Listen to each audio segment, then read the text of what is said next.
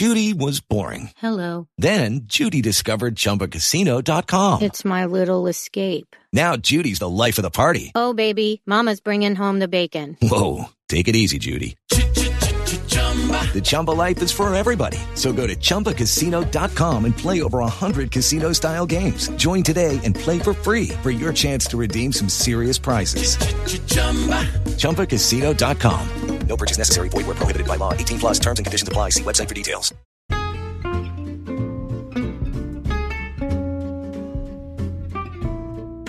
Hello, and welcome to It's a Fandom Thing. I'm your host, Erin Marlowe, and each week I'm joined by a panel of guests to discuss all things fandom and pop culture, primarily from a female perspective.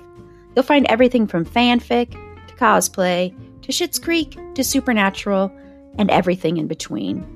So put on your favorite piece of fandom merch, set aside that fanfic that you're writing about your OTP, and sit back and enjoy this week's episode.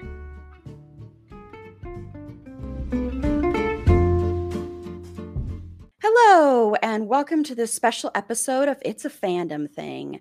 Today, I am very honored to be virtually sitting down with author Tony Roth. Tony Roth has written a new novel, which is his debut novel, and the first in his Nicholas Ford series called Trigger Point. And Trigger Point is all about Midwestern farm boy Nicholas Ford, who had no idea that when he signed up for the CIA, he'd be asked to give up his name, his personal life, his freedom, and his morals. Now he must ask, how much can a man sacrifice for his country and remain true to himself? It is a suspenseful novel that takes place in Central America and the United States in the 1980s. He is caught in the crosshairs of corrupt dictators and political operatives who want him dead. Nick Ford must complete his mission, though. If not, even his handler won't be able to save him. It's a very exciting, page-turning novel that I can actually, for me, when I read a novel, I also like to see if I can visualize it on screen since I'm a visual person, and you can visualize a lot of stuff going on in the novel. And so I'm excited to talk to Tony Roth about this one. Tony Roth has been a farmer, an Eagle Scout, a college athlete, a musician, and a serial entrepreneur. He has flown more than 11 million miles, holds 6 patents, and is the youngest of 5 competitive brothers. Roth founded a national care management company in 2014 in honor of his late father, Nicholas Ford was inspired by true events and created over many glasses of scotch, blending years of bar stories, long-standing friendships in the intelligence community, and new research. I loved the way that was described, Tony. So welcome to the show. Thank you for sitting down with me. And I loved the way it was described over many glasses of scotch. Yes. That's just so interesting. I'm still consuming many glasses of scotch.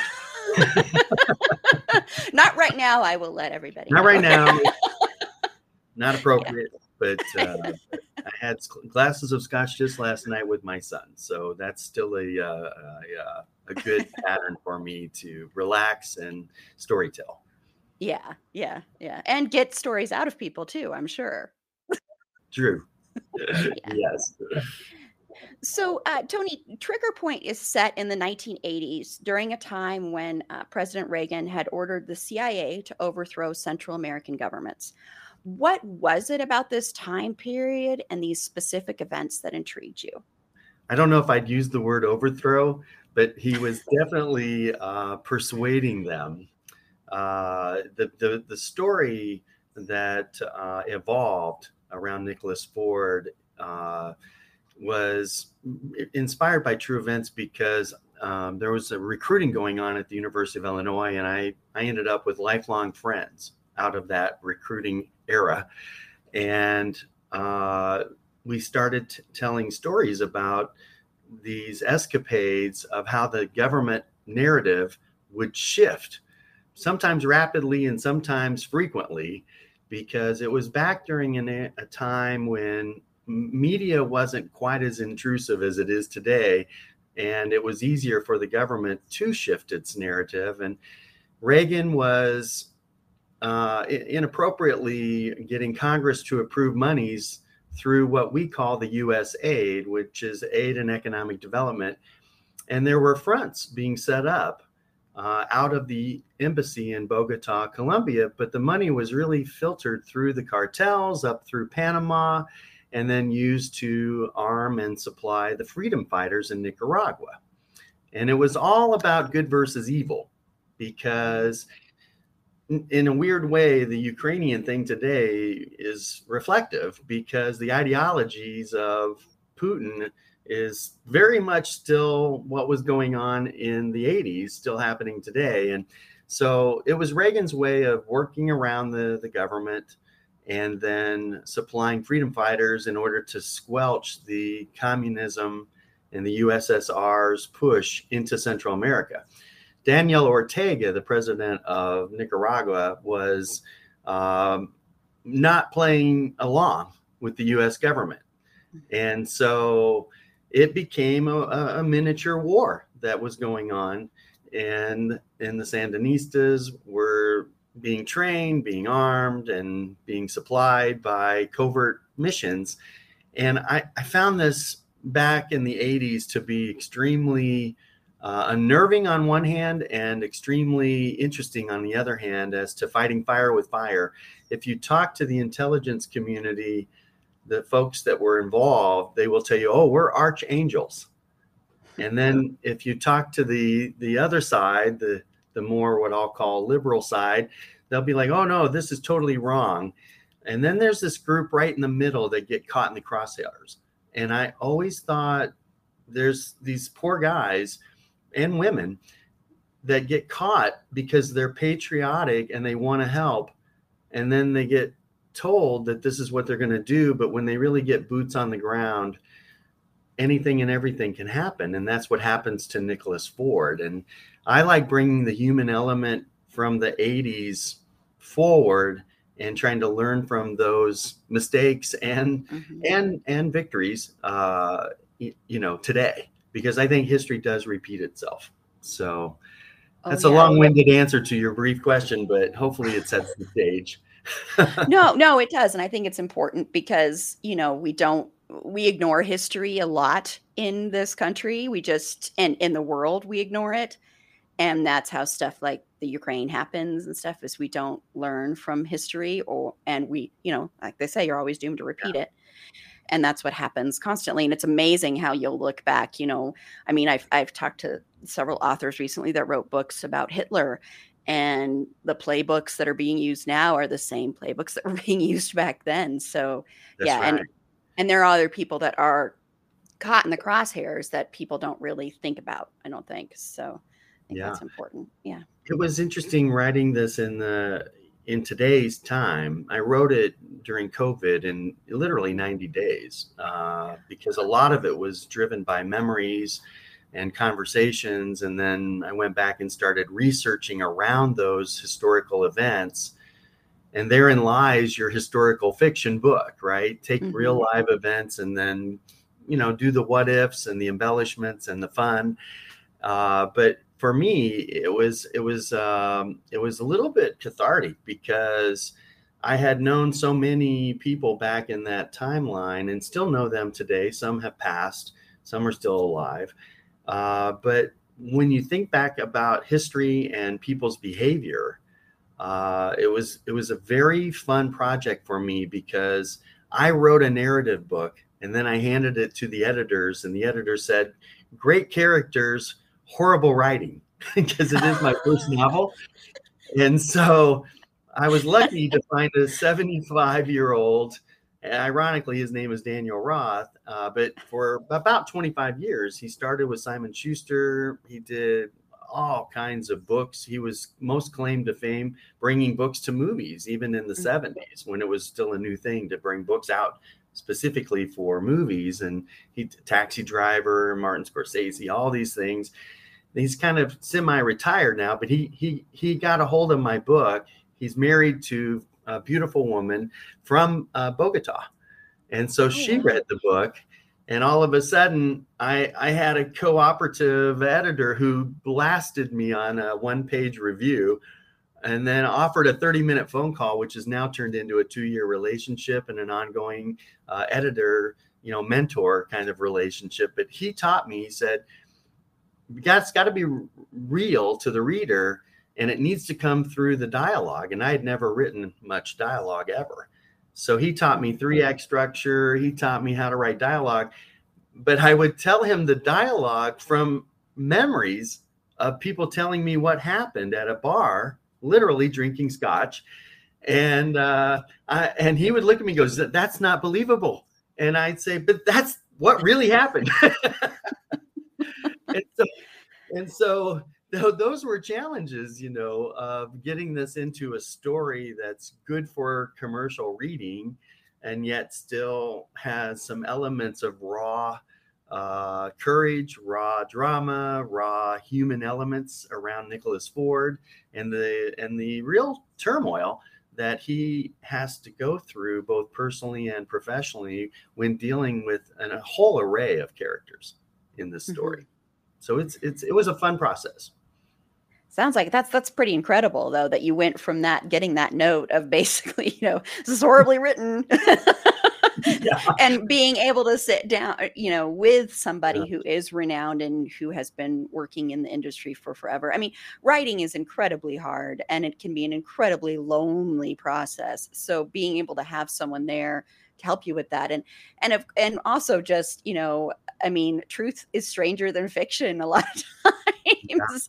So hearing those stories, I had a wonderful muse who read every 2 to 3 chapters as I was writing it over COVID, and she's also acknowledged in the book, but she just kept saying, "Just get it down on paper. I love the characters. Stop criticizing yourself." And then I started looking back, and you could tell there were nights when I was writing and I'd had 2 or 3 scotches. And then there were early mornings when I was crystal clear, and it read differently. And so all of that got smoothed out with the editing, but the character lines, I think, are most important. I think I'm hoping this turns into a long-standing series. So that's the goal, the Nicholas Ford series. So we'll see. I can tell, because it is left on a cliffhanger. I won't say, of course, but it is left on a bit of a cliffhanger. So you talked a little bit about some challenges of just writing your first novel, but what challenges did setting it during a specific time period present for you? It was fun, actually. For me, I drafted a storyboard with the historical events, and then I reflected and started writing notes down and just really jumped into writing the story as it was told to me by intelligence communities, officers, case officers, State Department, FBI, DEA. It's funny, you get different views, right, from different branches of the government or agencies. And then I went back and started doing the research, and I married up a lot of the research that was published back from, say, 1985 to about 1992, and about the agency, about Reagan. And there's a fair amount of documentaries out as well. So I started watching these documentaries, and it was inspiring to me, because as you literally see Reagan and Bush, State Department, and then you read about it in the New York Times, or you watch different publishers coming out with things, and then you look at the actual agency has published things now, because it's beyond the 19 years. So there's things being released now to the public that weren't available, say, 15, 20 years ago. And all of a sudden, you've got a complete story. And I love being a fictional writer, because I've been an entrepreneur my whole life, which is fact-based, right? You can't be an entrepreneur and survive 20, 30 years without having some reality checks along the way and really dealing with just what's in front of you. So I'm a pretty good writer on the business front, but I had to kind of convert that over to just flat out, well, it doesn't matter. At the end of the day, this really is a fictional story. I think it stirs a lot of the emotions from people that are probably more over the age of 45 than, say, under the age of 29. So the book is trending, more toward people who actually like the historical factors, because it stirs memories in their mind as well. But I really enjoyed the process. I like it. I like historical fiction. I have about a dozen books in my head, 2 or 3 already, going down on paper, because I can see the timeline for Nicholas Ford, and I'd like to see him mature and hopefully become a very interesting character. Yeah. Yeah. No, that's, yeah. And I think, especially if, I was a kid in the 80s, but especially if you grew up in that time period at all, reading about it kind of can jar memories that you may not have remembered, even if you were a kid. And it's such a specific time. And, depending on your generation and what you grew up with. And, I always say, like, to me, I think Generation X are kind of the forgotten generation. Honestly, we're kind of just forgotten about. And it's always interesting revisiting that. And we've talked about that a lot on my podcast and other things, with talking about movies set in that time and how a lot of it was about that. And I think you can even see that in this novel as well, especially with even the character of Nicholas Ford, who, he's supposed to be getting married to Anna, who does not know about his life yet. He grew up on a farm, all that stuff. He grew up in this very simple, quote unquote, simple life.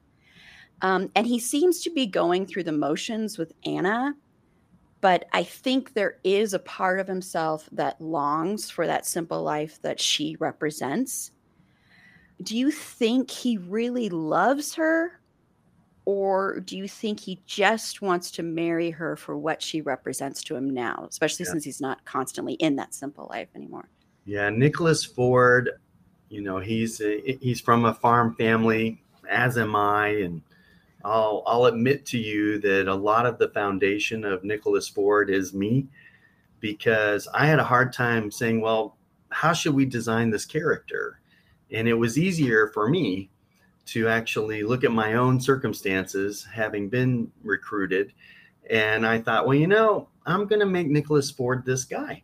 And I think a lot of people in the 60s, 70s era growing up, especially in rural America, and I'm speaking about the Midwest primarily, so I don't want to upset anybody in rural America, but I have deep roots still in the middle of Illinois, not Chicago, not lower Illinois either, but right in the middle near Springfield. There was a contingency out there where you go to school, you make good grades, you try to figure out your career, you get married, and being part of college was picking a spouse, basically. Whether you were a girl or a boy, you had expectations from your parents. And I think Anna and Nicholas in this book got caught up in wanting to please their parents. And they loved each other, but they didn't really know what love was. They weren't ready for a relationship and their career demands. They were both driven. Anna was an engineer, and a good one, and wanted to go into computer engineering and be the first woman to do all these amazing things. And of course, Nicholas was off on an adventure thanks to his recruitment from Vincent. And so immediately they were not being honest with themselves or each other. And I think that's what leads to an interesting tale of, well, we did this for our parents, but now we're living our professional lives and we're having all kinds of problems. Not to mention Gabriella with regard to Nicholas, but yes. Yeah, that's a big problem. So I'll jump ahead to that then, since you mentioned Gabriella. So Nick is, and this is not really much of a spoiler because it's right in the first chapter too, but Nick is having an affair with Gabriella, who is his interpreter. And he does have some guilt about this, but he almost seems to be okay with it and kind of justify it because she is part of his other life, of his, alias Sean. She's part of that life. And do you think that is an excuse he tells himself to feel better about it?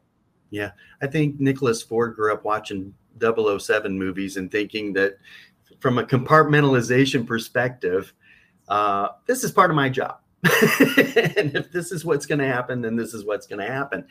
But at the same time, and I won't spoil it, but there's a lot of interesting twists and turns around Gabriella, because she's not everything she appears to be in chapter 1 either. And that relationship actually turns into a deep loyalty and bond between Gabriella and Nicholas, and an important one for both of them to survive many of the missions and operations that are going on. So I think it's a discovery. I think Nicholas is discovering more about himself and more about what he values through Gabriella than he ever imagined. And so there is a love triangle here. There's a back home sweetheart from college, and families involved, and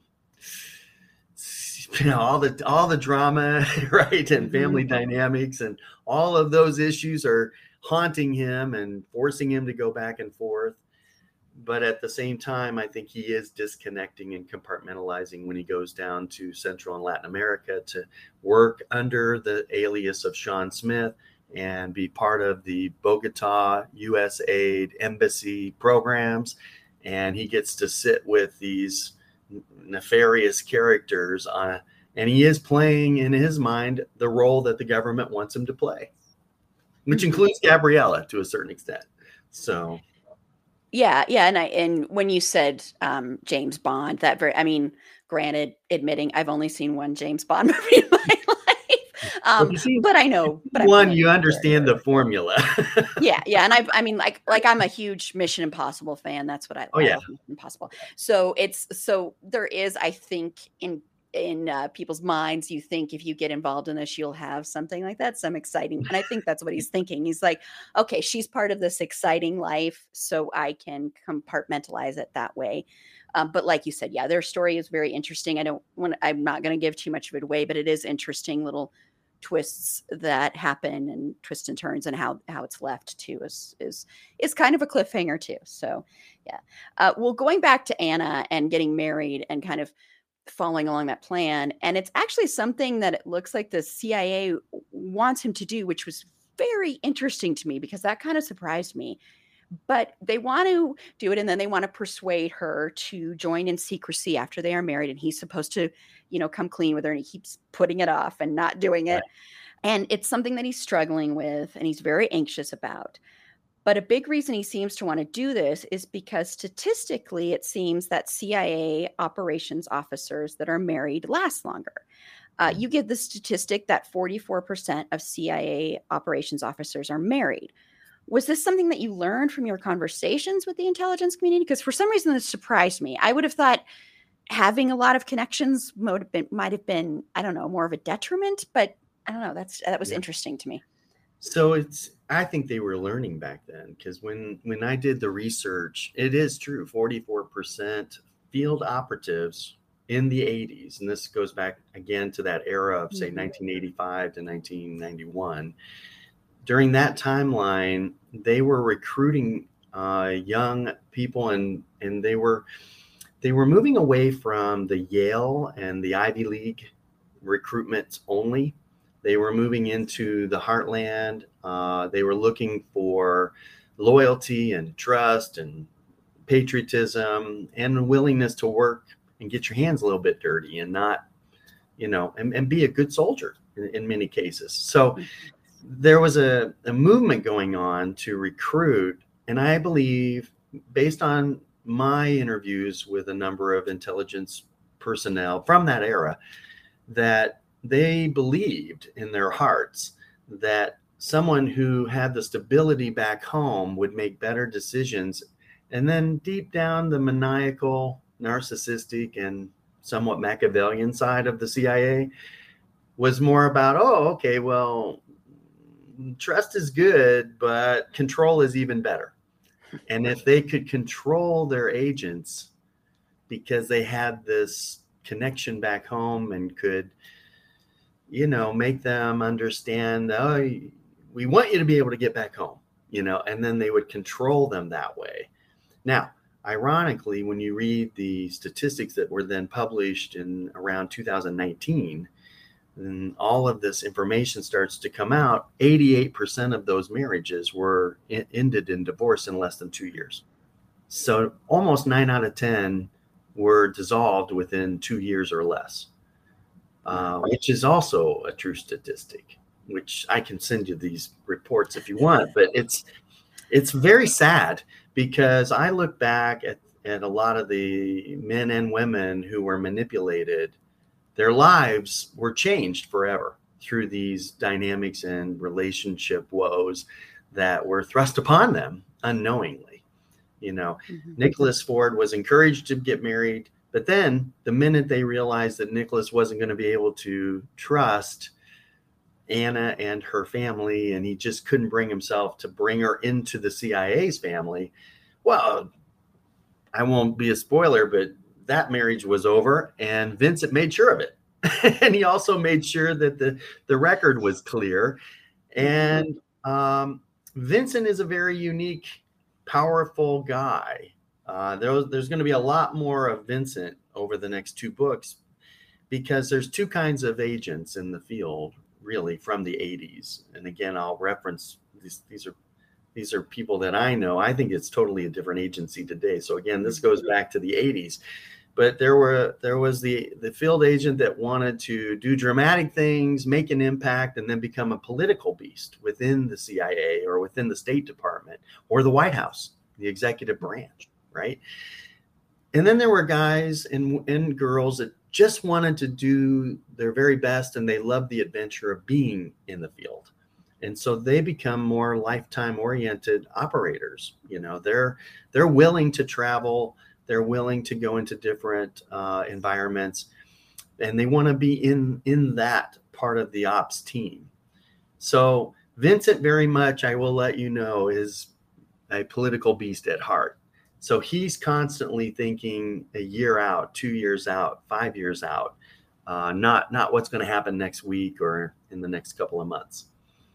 So yeah, he's a very, very interesting character. So I'll ask you a little bit about him. And I thought it was also interesting because I'm sure, and I don't know if it'll come up more politically, and especially in that time period, he is a gay man who is in a relationship with another man, and in a very, very close relationship is the way it seems. But he doesn't appear, at least it doesn't seem like he is actually out to the agency and to everybody. So I thought it was interesting to have that as well, because I know in that time period, this is before, of course, Don't Ask, Don't Tell and stuff, but Right. Still the homophobia and everything like that would have been really hard, especially if he wants to have that political career. Sadly, that would be something that would probably come up. But his relationship with Nick is so interesting because of the fact that Nick knows this. Nick knows what his personal life is. He's very close to Vincent's partner as well. He respects him. And so there seems to be more than just this handler kind of position there, where Vincent is more than just his handler. So do you think, how do you think Vincent really views Nick? I guess is really the big question. Yeah. Just friends, or, just colleagues, or is it deeper than that? I think it's a brotherhood that's forming in this first book. And Vincent it is based on a real life character. And so you've got a man who is homosexual in the 1980s, and yet he is a man's man and undercover, speaks 5 languages, has that chameleon look about him where he could be Latin on Monday and he could be English on Wednesday, and then he could be German on Friday. And he's very a dangerous man because he's got genius level IQ. He's a constant strategist. And I did an interview. One of my very first interviews was in February of this year, and I'll never forget it. It was a Connecticut radio program, and the host said, "Isn't it? This is based on a true person, and you speak so highly of him." And this, that, and the other thing. But I guess it's really good to have friends in the CIA, right? And I did have a scotch. It was in the evening, and I blurted out, "Yeah, so it's great to have friends in the CIA until it's not." Right? Yeah. That's kind of the edge that Vincent and Nicholas have, because on one hand, Vincent treats Nicholas like a family member and brings him into his inner circle, and it's blood. And you feel like these guys love each other. But at the same time, Vincent's not going to always let that love get in the way of his own advancement or the mission's success. Mm-hmm. And I think that is very interesting, because it leaves Nicholas out there wondering from time to time, am I expendable, or am I an investment, or am I, what am I to the agency, and what am I? Nick is asking himself along the way. And it creates a very unnerving kind of relationship that you have a hard time figuring out. And it's not resolved in book 1, I can tell you. It's very much left open. Yeah. No, it's a very interesting relationship, and he's a very interesting character to have in here for sure. Yeah. And I figured he was probably based on someone real, or a combination of a few people. Yeah. So, well, there's always collage of characteristics, yeah. But yeah, he's a very unique man, and he's a wonderful man, big heart, but also can be, a killer at the same time. So those are very interesting people to have in your storyline. Yeah, I bet. With Lucky Land Slots, you can get lucky just about anywhere. Dearly beloved, we are gathered here today to... Has anyone seen the bride and groom? Sorry, we're here. We were getting lucky in the limo and we lost track of time. No, Lucky Land Casino, with cash prizes that add up quicker than a guest registry. In that case, I pronounce you lucky. Play for free at LuckyLandSlots.com. Daily bonuses are waiting. No purchase necessary. Void where prohibited by law. 18+. Terms and conditions apply. See website for details. Well, the recruitment of Nick actually started in high school with Merle Voigt, who was one of the teachers, and he saved Nick after Nick got into a very violent fight one night. And that anger that Nick displayed is seen as an asset. But Nick seems to struggle with that side of himself a lot throughout this novel. Can you expand a little bit on where you think the anger might come from? And do you think it is really an asset, or do you think Nick thinks it really is an asset? I think it's an asset for Nicholas Ford if it's used correctly. But he's young, so he makes mistakes in the book. And there was an old rule of thumb back in, it's a phrase from the 80s. I'll go there, showing my age again. But they used to say, if you're going to survive inside the agency or on an operation in foreign land, you have to have at least 2% trigger puller inside of you. It's kind of like being a surgeon, or a fireman or a first responder of any kind, really. You have to have that ability to shut down the other myriad of thoughts inside your brain and compartmentalize for that instant. What are you going to do? If you have a physician surgeon working on you and it's brain surgery, and suddenly they notice there's a problem, you want that surgeon to be able to shut down all of his other emotions and just do exactly what should be done for your brain. Well, it's the same thing when a policeman has to make that decision in a millisecond, or a fireman has to run into the burning building. He has to go, or she has to go with that gut instinct to say, hey, I'm just going to do this because it's what needs to be done. And I think that's what Nicholas Ford showed at a very young age in high school. He had had enough of it. He had 4 older brothers picking on him his whole life. There's probably a whole nother psychological book in that. And he had these bullies constantly picking on him and then fighting with him. And he went too far. and swung a 2x4 and did some damage. And I think he's regretful. He carries remorse for his trigger pulling issues, but it is a part of him, and it will save his rear end from time to time throughout these books. I'll tell you. So it's a requirement, I think, for survival, but it does lead again to that. The human element in this book, I hope, differentiates it from a formulaic James Bond or a Jason Bourne or even a Jack Ryan. I think that I'm hoping that the character of Nicholas Ford, and that's why I love your podcast, will come out, because there is a lot of human elements in this book. That the action's there and the fun is there, but there's a lot of human elements in this book that I think would be very interesting for the audience to pick up on. Mm-hmm. Yeah, and one of those is displayed when very early on. So this isn't really quite a spoiler because this happens in the first couple chapters. Nick does kill a man, and he struggles right away with that. You see that it's not like something he can just turn off. In the moment, it's like it's what you were talking about. He's got a split second to make a decision in that moment, and he felt threatened. He felt his life was threatened. The man had a gun on him. But you see him afterwards struggle with guilt over that. And I think there's even a part of him that's like, well, was my life really in danger there?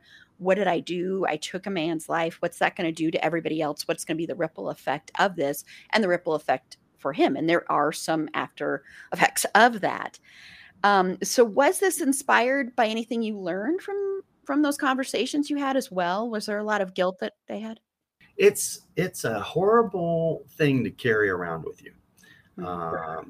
And I've heard so many stories, and most of them they lead you to a moment of sadness, because the question isn't even about the moment that a life was taken.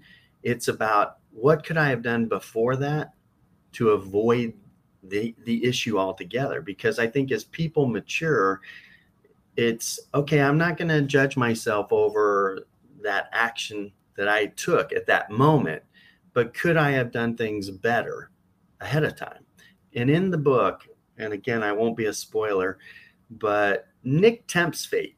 He's young, he's excited about his mission, he's got things happening, and he's trying to figure out if he's being tailed, followed, investigated, and he tempts fate. And it turned on him, and he had to make that first kill, which again, Daniel Roth did a great job. My editor, no relation, Daniel Roth. We always say that between he and I. Yeah. We don't look alike.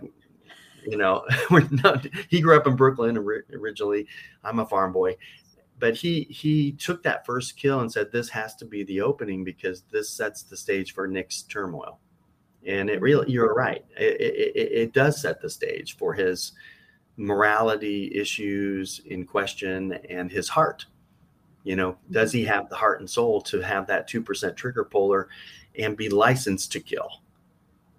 You're not only, it's a great line, and I hate to say it, I think Ian Fleming wrote it, but it ended up in one of the Bond movies. And Ian Fleming did a great job of, originally his books were great collages of characters. But he said, you're licensed to kill, but you're also licensed not to kill. And I think that moral question, I'd love to bring that out more and more and more in Nicholas Ford throughout the series, because the people that I have known for 35 plus years, that question should be explored more, I think, with field agents. Mm-hmm. Yeah, because it's very, in a way, it's similar to when you have, it's not exactly the same, but when you have soldiers, when you have people go off to war, and in that moment, and when they're at war, they are having to kill people in order to survive, and they're having to watch their fellow soldiers get killed as well. Right. And I know, like, I will never forget, my dad was in Vietnam, and I'll never forget when he took me to a replica of the wall and pointed out all the people he knew that had died. Yeah. And carrying around that, and carrying around the having to every day is fighting, no flight really, but although there might be some times of that. So having your body in that constant state, I think people don't realize until they get back. That's why there's so much PTSD, Right. how that really affects you psychologically. So I think it's interesting to see just this one with this first kill, having him struggle with that. And then, so it'll be interesting to see, there's other stuff that happens to him in this, which I won't give away. He learns to compartmentalize really quickly because he realizes, Nick Ford realizes, hey, I'm in the thick of it now. Mm-hmm. And that first kill is noticed by local government and law enforcement officials throughout Bogota. And so he created an even bigger problem for himself in the book with that first kill.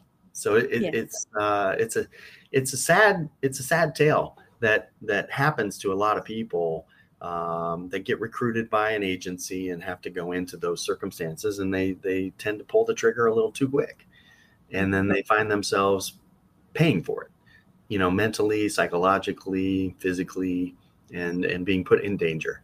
So hopefully it's a good grabber for the book. It grabs you in the beginning, and it bonds Gabriella because she is a sounding board at that point.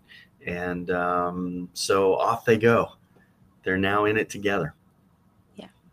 Yeah. And it's a lot more interesting, I think, to read that and to have someone have an actual conflict and reaction to that, both physically and mentally, instead of just like, oh, that happened and now I'm going to go kill 10 more people, like that kind of thing. I mean, and that happens. It's like, watch a lot of those and it's like just boom, boom, boom, boom, boom.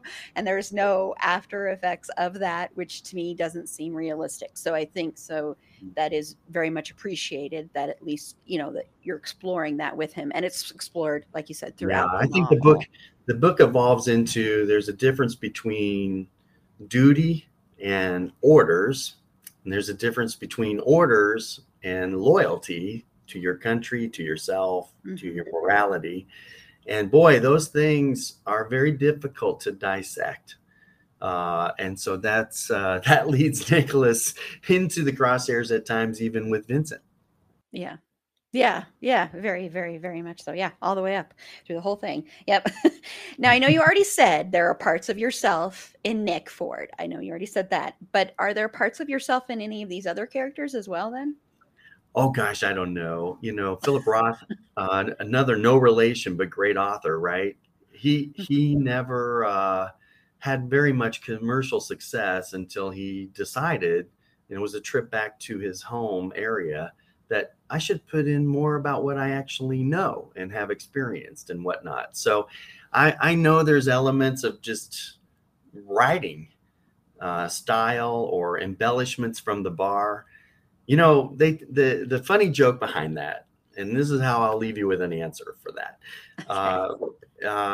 So we, not as frequently now, but from about 2000 to 2012, we used to have periodic get-togethers, and we would meet at the Beverly Hills Hotel, which is featured in the book frequently as kind of a rendezvous spot to just escape and get away, right?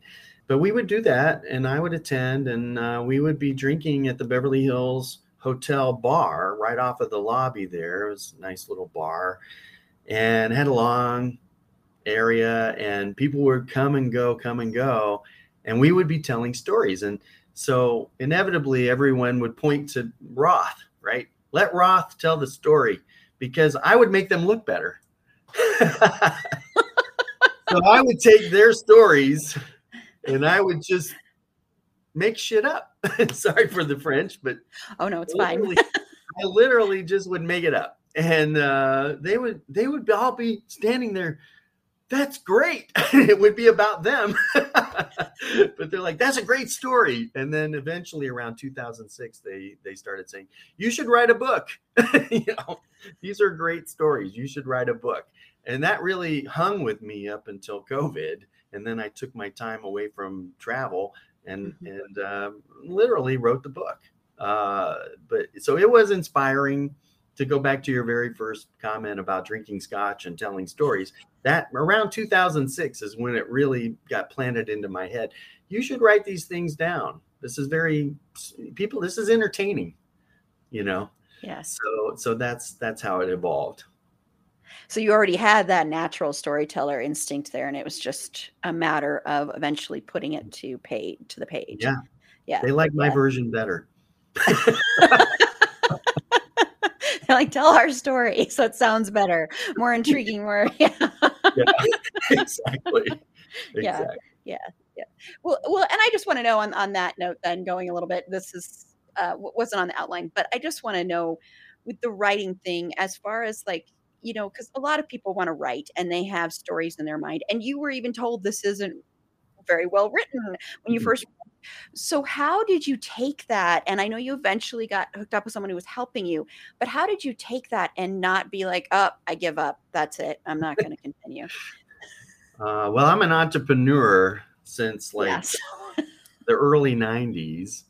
And I pretty much have sheer will and persistence. And I said goodbye to my ego a long time ago. So I think if you have a major ego, I think a lot of people would have taken those criticisms and said, oh my God, I'm not qualified. I decided to say, well, wait a minute, Mr. Know-it-all, to Daniel, teach me, right? Just teach me how to do this. And so I became a student, which is very exciting for me. I'm 57 going on 58, and learning how to do something new is, I think, a great part of life. I had written 113,000 words. Okay. So it was really long and very narrative. And it's about 78,000 words plus or minus now, just to put it in perspective. And I think writing this type of entertainment story, historical fiction, you need to have a team approach, or you're not going to get honest reactions. So I ended up with a great team of 3 or 4 different editors at one point who were looking at it. I had a person who then took it and basically said, hey, I can do a great trailer. And her name is Lisa Tolles, and she's a crime fiction author. And so I had very strong people around me encouraging me and helping me. Yeah, we don't like this, or we don't like that, or, have you thought about a different ending? At one point, I was going to be finished. Gabriella may not be a part of the ongoing story. Oh my God, you'd have thought I was killing the Pope, so it's like, oh, okay. And her character in real life did go on and was around. And as far as I know, she's still alive today. So the person that inspired Gabriella. So I think having a team and saying goodbye to your ego and wanting to learn, those are all key facets if you're going to be writing a book and storytelling. Mm-hmm. Yeah, I agree. I mean, I've written screenplays before, so not the same thing as writing a novel, of course, very different. But, the big thing you will learn, and I went to film school, and in screenwriting classes, what they will tell you is, what you have to realize is in every one of those studios, they have scripts piled from the bottom of the floor all the way up to the ceiling. And people that are reading them aren't the big decision makers. They have script readers who then decide what gets passed on. So it's a hard industry to get your foot in the door. And so you will be told no a million times before you're told yes. And it's just the way it goes. And so if you can't, and you might never get anything done. Right. That's just the reality of it. But if you just take that one no and go, okay, that's it, I'm done. Or the one person that doesn't like it, that's it, I'm done. And if you just go with that, then you'll never succeed at anything really, but especially in any kind of artistic thing. Yeah, it's a long process. There's a great documentary about Ian Fleming, and it inspired me. I literally watched that as I was writing the first, I don't know, 50,000 words of the really crummy 113,000 words that I started with. And but he had a series of books that were somewhat successful before he got the book to movie deal for Dr. No. And I love reading and I love writing, as it turns out, but I am also a big movie buff. I mean, I use movies as an escape.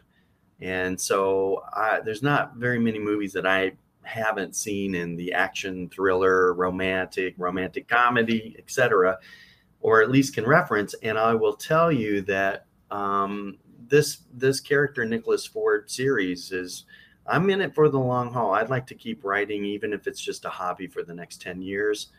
And if I can end up with a dozen to 15 books or better, great.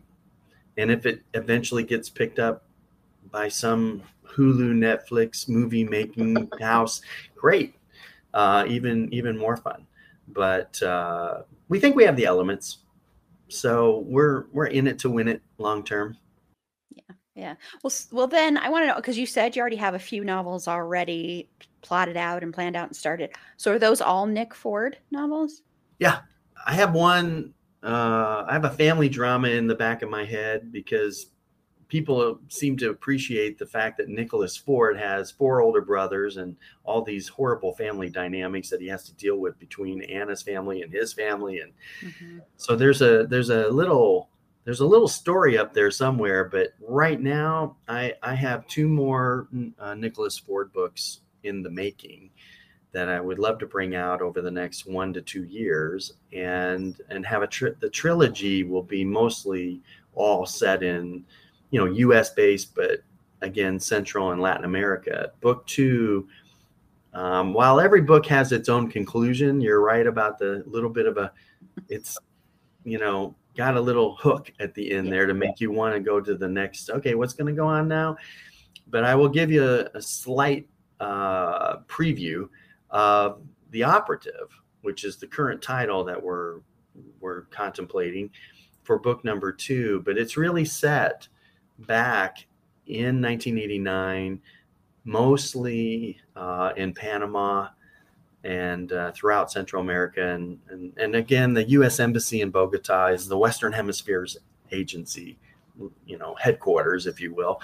So a lot of it evolves again around the problems that stem from Manuel Noriega and the fact that he's no longer playing ball appropriately with the CIA or the U.S. government, and has been such a double dealer on every facet, from politics to drug monies to tempting fate with his own arrests. And there were so many missions that failed to get him to remove himself or to quietly go away and, as you might say, change regimes in Panama, that it led to what's now called an invasion moment. And that was very unfortunate. It's very dramatic, but there were a lot of threads behind the scene going on. The agency was heavily involved. Back then, PSYOPs were more manual than they are today. Today, everything is virtual and digital and manipulative through social media outlets and everything in between. But back then, it was very much on the ground, PSYOP stuff. And so Nicholas does get called back in because of his innate knowledge. A lot of the first book, you use Panama private airstrips to do a lot of the exchanges, because that's how you could go in undercover and come out undercover. And Noriega was a big part of coordinating that because he held control. Now they want him out of control. So therein lies book number 2. And you'll be shocked. The Archdiocese is involved. There's some advocates that are very politically connected to the White House and to the State Department that are involved. And there's a whole new array of problematic characters that Nicholas has to navigate. So that's book number 2. Well, exciting. Definitely something to look forward to. Yes, definitely. Well, thank you so much for joining me. I really, really enjoyed talking to you, Tony. This has been a great conversation. Yeah, and thank you. And it was enjoyable to read your book too, and the character Nicholas Ford, is so interesting, and so are the other characters surrounding him. Especially Vincent for me personally. I'm just really, really curious about him. So thank you again. So if you want to just tell everybody where they can follow you, find your stuff. Absolutely. Thank you so much. I enjoy these types of podcasts because you get to tell more about the story and the people. And so thank you so much for having me. The book right now is exclusively on Amazon.com. Just was released in March. And you can see our book trailers, our excerpts, our blogs, our podcasts where Daniel and I talk for about 30 minutes on the whole process. If you're interested in Daniel Roth and some of his background, and that can be found at TonyRothAuthor.com or NicholasFordBooks.com. Either one will take you to the site, but Amazon.com has it for sale. Check it out. Really appreciate all the support that everyone's given it so far. So thanks again. Welcome. Thank you. And we will have those links in the show notes. So you can just head over there and just click the links there and it will take you there. So thank you again so much. Yeah, appreciate it. Great podcast. Great working with you. And again, check it out at Amazon.com. And this is Erin. You can follow me on Twitter at eAprilBeauty. The E and the A and the B are capitalized. Be sure to like the show on Facebook at facebook.com/itsafandom-thing-pod. On Twitter at FandomThingPod. No, it's in that one. On Instagram at It's a Fandom Thing Pod. On TikTok at It's a Fandom Thing Pod. If you would like to be a potential interview guest, you can head over to our website, itsafandomthingpod.com, and hit the contact us button there. Or you can email us directly at itsafandomthingpod@gmail.com. So until next time, remember, it's a fandom thing. Black Lives Matter and stop Asian hate.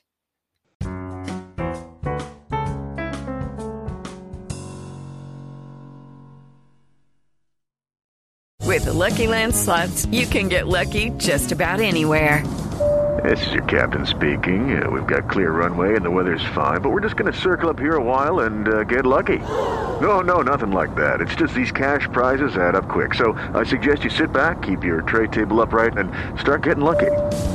Play for free at LuckyLandSlots.com. Are you feeling lucky? No purchase necessary. Void where prohibited by law. 18+ terms and conditions apply. See website for details.